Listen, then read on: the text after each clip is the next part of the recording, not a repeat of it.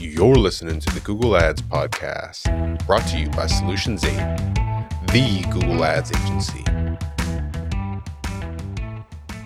Welcome to Daily Google News. Today, I'm joined by two of my favorite people who, interestingly, followed a very similar career track in a lot of ways. Regina and Caden were both client managers that became strategists. And if you're joining us having not already understood the construct of Solutions 8, we manage all of our accounts in what I'm going to call a trifecta, or more or less a triangle. Is there a better word for that?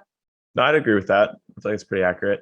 Yeah. So you have the client manager who's connected to the client, and then guards the specialist who's managing the accounts. And then sitting on top of the dynamic duo is the head of the team, basically, which is the strategist. And you're both now in the strategy role, which is as high as you can go as far as the work that we're doing, the implementation. I mean, triple PhD, you got to be as good as anybody could possibly be at Google Ads. So you guys are maybe the smartest people in the world. If only. So here's the conversation that I wanted to have. Most of our strategists came either from our specialist team or from our education track. Having come from the client management track is more difficult because the client managers aren't really expected to know Google Ads that well. What I tell a new client manager is I want you to be able to answer two layers of questions. Question layer number one is generally pretty easy. It's like the computer on type of thing.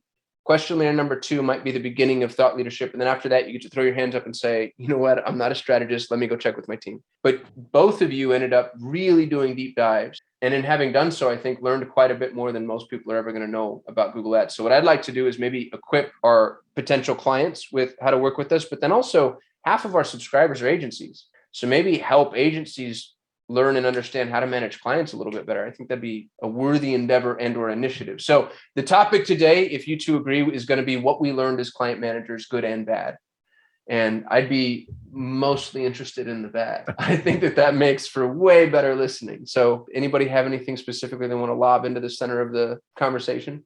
I feel like the number one thing is just trying to figure out what the client's personality is. I would say would probably the biggest thing, because it's very, very different. People have different KPIs they focus on, different types of personalities, meaning that some people are more hands off and you have to get a little bit more pushy to say, okay, like, hey, I want this, like, this is something that we need to figure out. And so they'll be like that. And they have a lot of other stuff they're doing and trying to build up the company itself. And so they don't really have as much time to focus on communicating back and forth. So that's a barrier. And then on the other side of that, you have certain clients that treat you more like you're like an in-house person. And so you have to sort of... I'm so glad you're here and you have all 8 hours just for me. Yeah, exactly. Yeah. So there's a little bit of that both that kind of goes in. I found though that, I mean, pretty much all my clients, I don't think I've ever ran into the issue of them thinking that I'm in-house. The sales team has been really, really good at doing that. But yeah, I would say just personalities would probably be a really good topic to talk about, just because that's essentially majority of client manager's role is trying to figure out like who's who in the relationship and trying to get a field of where are we playing from versus just doing standard SOPs. Yeah. I mean, it's kind of politics in a really weird way.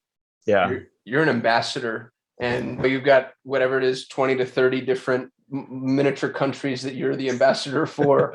What a really good point that is. Regina, any input on that, managing the personalities? Yeah, I think the clients that treat you in-house oftentimes will ask you to make changes inside the account. As a client manager, you don't have to know how to make the changes. You don't have to recommend what they do instead right then and there, but you do have to know enough to say, like, okay, or let me check with my team on that, because in the moment with that client, they're going to want to know, are they going to get the thing that they want done, or is it a bad idea? So you have to know enough to say no. So what an interesting point that is. I think it's more important to know when to say no than it is to know how to do the work. And this is maybe a pro tip for the agencies that are watching. If a client is driving the strategy, fire that client, even if they're good. And you can't have two chefs in the kitchen and a client that's driving the strategy. You're not bringing any value to that person. We actually just lost a client recently, Regina, it was yours. And it was a dude that we all really liked. He was a good guy. It was an interesting product, but he was way too hands-on and it interrupted our entire process. It stressed everybody else out. And I think the most important thing, and the reason that I would say fire the client, is we can't be held accountable to the results. He kept saying, do it this way. And we're like, all right, but then this way would result in something that he wouldn't want. And we'd have to say, you told us to do this. And now he's actually in a really defensible position to say, why didn't you stop me? So I think we get to tell the clients one time, hey, we need to drive the strategy or this is a no-go. And that's exactly what we told this gentleman. Hey, you need somebody in-house. And he agreed. And we parted as friends and we're all on really good terms. But I'd say rule number one that we've learned, and we've learned this hard, and I think we continue to learn it, is the thing that sort of sucks, is if the client is driving the strategy, then it's a lose-lose for the agency no matter what. Absolutely. Yeah. I learned that from John Moran when I was first hired.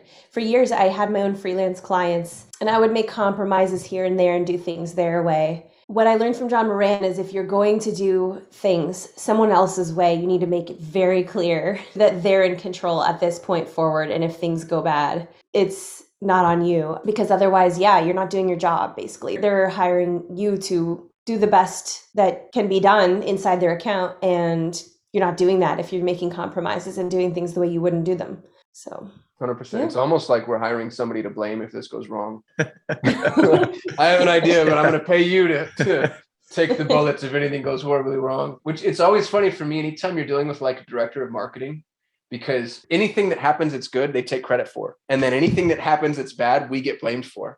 And it's only so many times before you start to see the writing on the wall there too. We've just been hired as the whipping boys. Yeah. I think that comes down to just like the initial, and I feel like it's the most important time is like the initial, because that sort of sets the field going forward. Like I've had clients that come off like, I don't know, like kind of like testing me to see like, okay, do you really know? Because I look young. And so there's sort of like that already taken into account. And so that's one of those things that I used to work for another agency prior, and I was more of the specialist and client manager. And so I learned a lot up front. And so I could essentially challenge the client on certain things. And I feel like that's really important as a client manager, is to take some time out to be proactive, to learn the ins and outs of Google to the point further than your role is.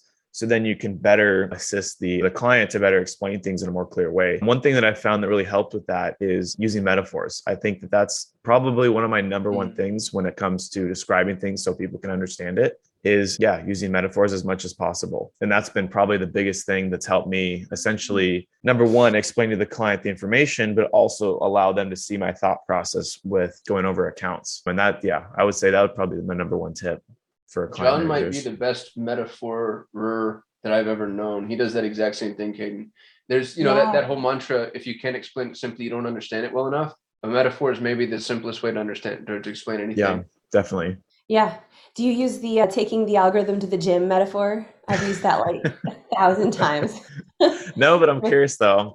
I'll maybe ask about it later. Go over it. No, give us the soundbite now, Regina. What's the metaphor? So, John's stair-step method, right? Oh, yeah. Where we push the algorithm higher and higher. And there's different ways to go about it. For example, one of the ways might be you overpace for the first half of the month, right? You would pace faster than your budget, slightly faster. Don't spend the whole budget in half the month, but slightly faster, maybe 20% faster for the first 2 weeks. That's going to push the algorithm to like go out into new territories, look for new pockets of the market, look for maybe try out some new products or some new keywords that it hasn't really dealt with before. So new stuff. Then after you give it some time, you slap on some restrictions. You say, okay, great. I'm glad you can spend all that money. Now I want you to spend the money, but make me X returns. So you add like a target ROAS.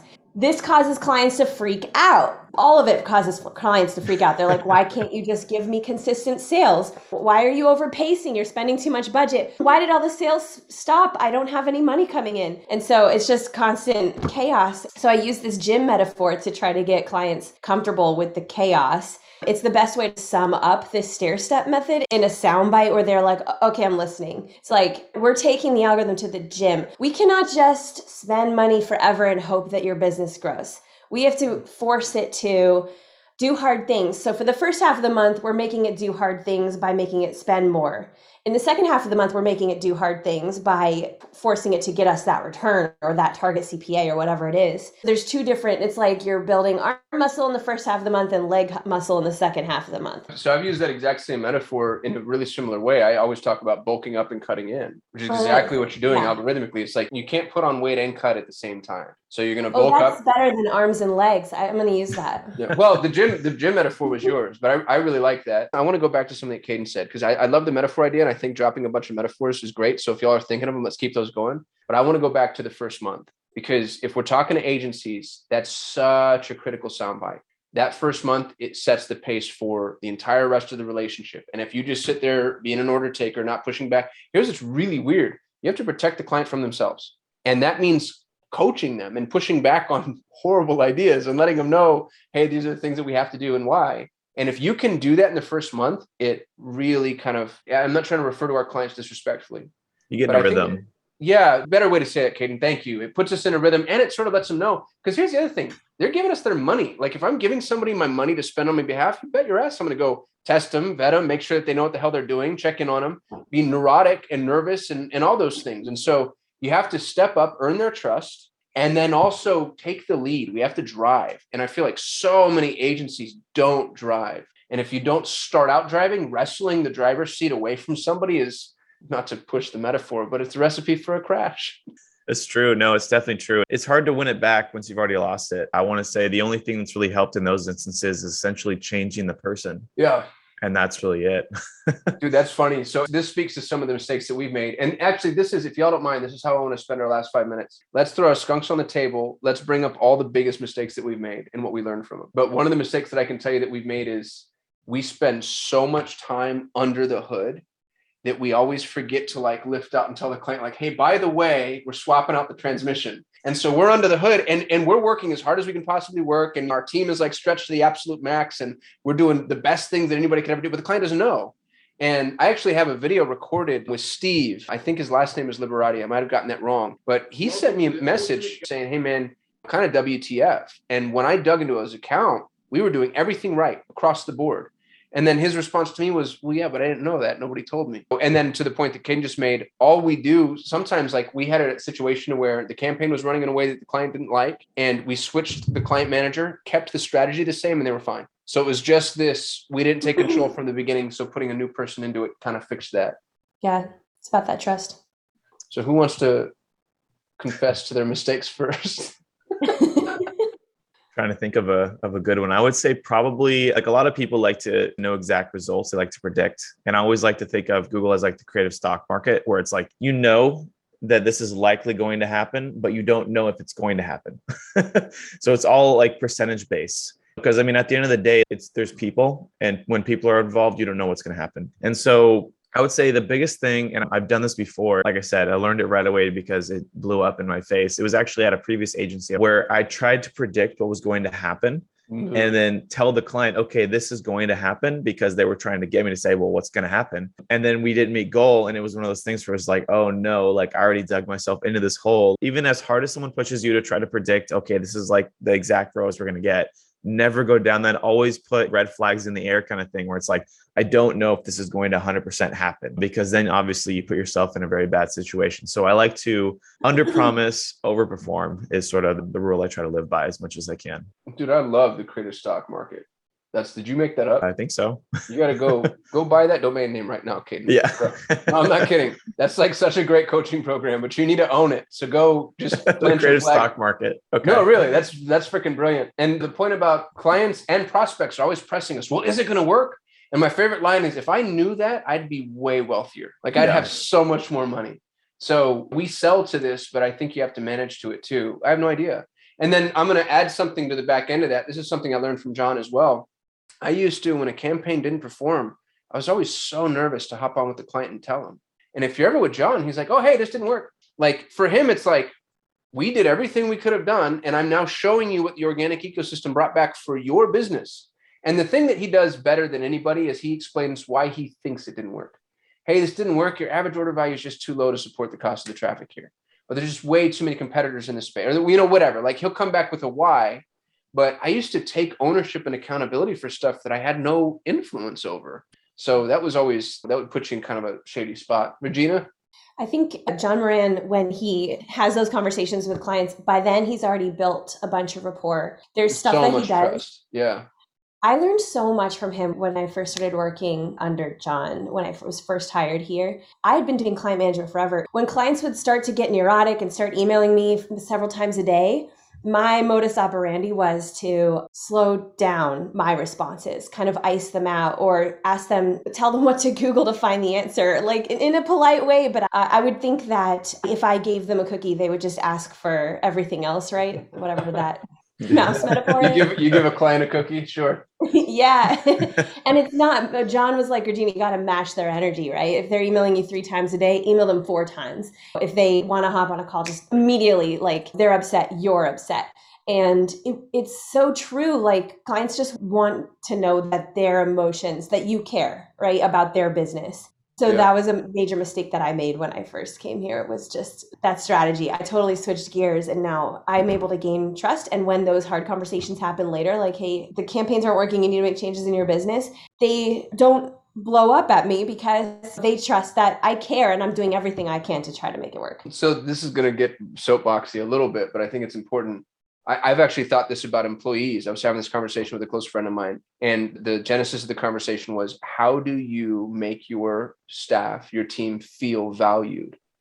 And it was a long conversation. And the answer that we got to at the end was to value them. Because there's the difference. It's Stephen Covey's discussion on character ethic versus personality ethic. Personality ethic says, I want the degree. Character ethic says, I want the knowledge that would come with getting a degree. And they seem like the same thing, but they're very, very, very, very different. So if you want somebody to feel valued, trying to make them feel valued is actually a recipe for making them feel kind of like, it's like, oh, I'm going to smile at them and I'm going to make eye contact. I'm going to shake their hand. You know what I mean? It's like, no, none of that. How about you just think about all the ways and reasons that you actually truly value this person? And then they're going to feel by proxy, if they have any level of empathy and you're doing it properly, they're going to feel valued. I feel that way about clients. Like, we actually have to freaking care. And the minute we start to care, the clients are like, oh, and I've heard that from people, even when it's gone poorly, like, you know what, I can tell you I'll care. And here's somebody who lost money. They're keeping track with chips. And that's one of the chips. It's not all of them. And it's not even the most important one yet. I think competence comes before caring, but I think that they're both really important. Yeah, caring about clients. And then the thing that I want to say to agencies, if you're watching this, don't sell a service you don't know how to do. So many freaking people take a weekend course and run in traffic, and Google's harder than other ones. So, but even Facebook, TikTok, Twitter, whatever, you have to be competent. And if you ever get a knot in your stomach when somebody asks you a question, that's a really good sign, physiologically speaking, that you don't know what the hell you're talking about. Go get really, really, really, really, really, really damn good at the thing that you're selling first, because it's not enough to care. You actually have to be competent. We need another C: caring, competence, consistency. The opposite of Google. The opposite of Google. That's exactly right. Yeah. I think we found our time, right? Caden, you've got to jump. Yeah, I have a meeting that I got to go to. All right. Well, there it is. Pro tips on being a good client manager. I appreciate y'all hopping on these calls and let me run them a little ad hoc. I know that there wasn't much going into it, but I felt like we got a lot of value out of it. Thanks for listening to the Google Ads podcast. For more ways to grow your business with Google Ads, you can subscribe to the Solutions 8 YouTube channel. If you enjoyed this episode, please share it with a friend. And if you'd like to work with the best Google Ads agency in the world, you can visit Solutions 8 at sol8.com.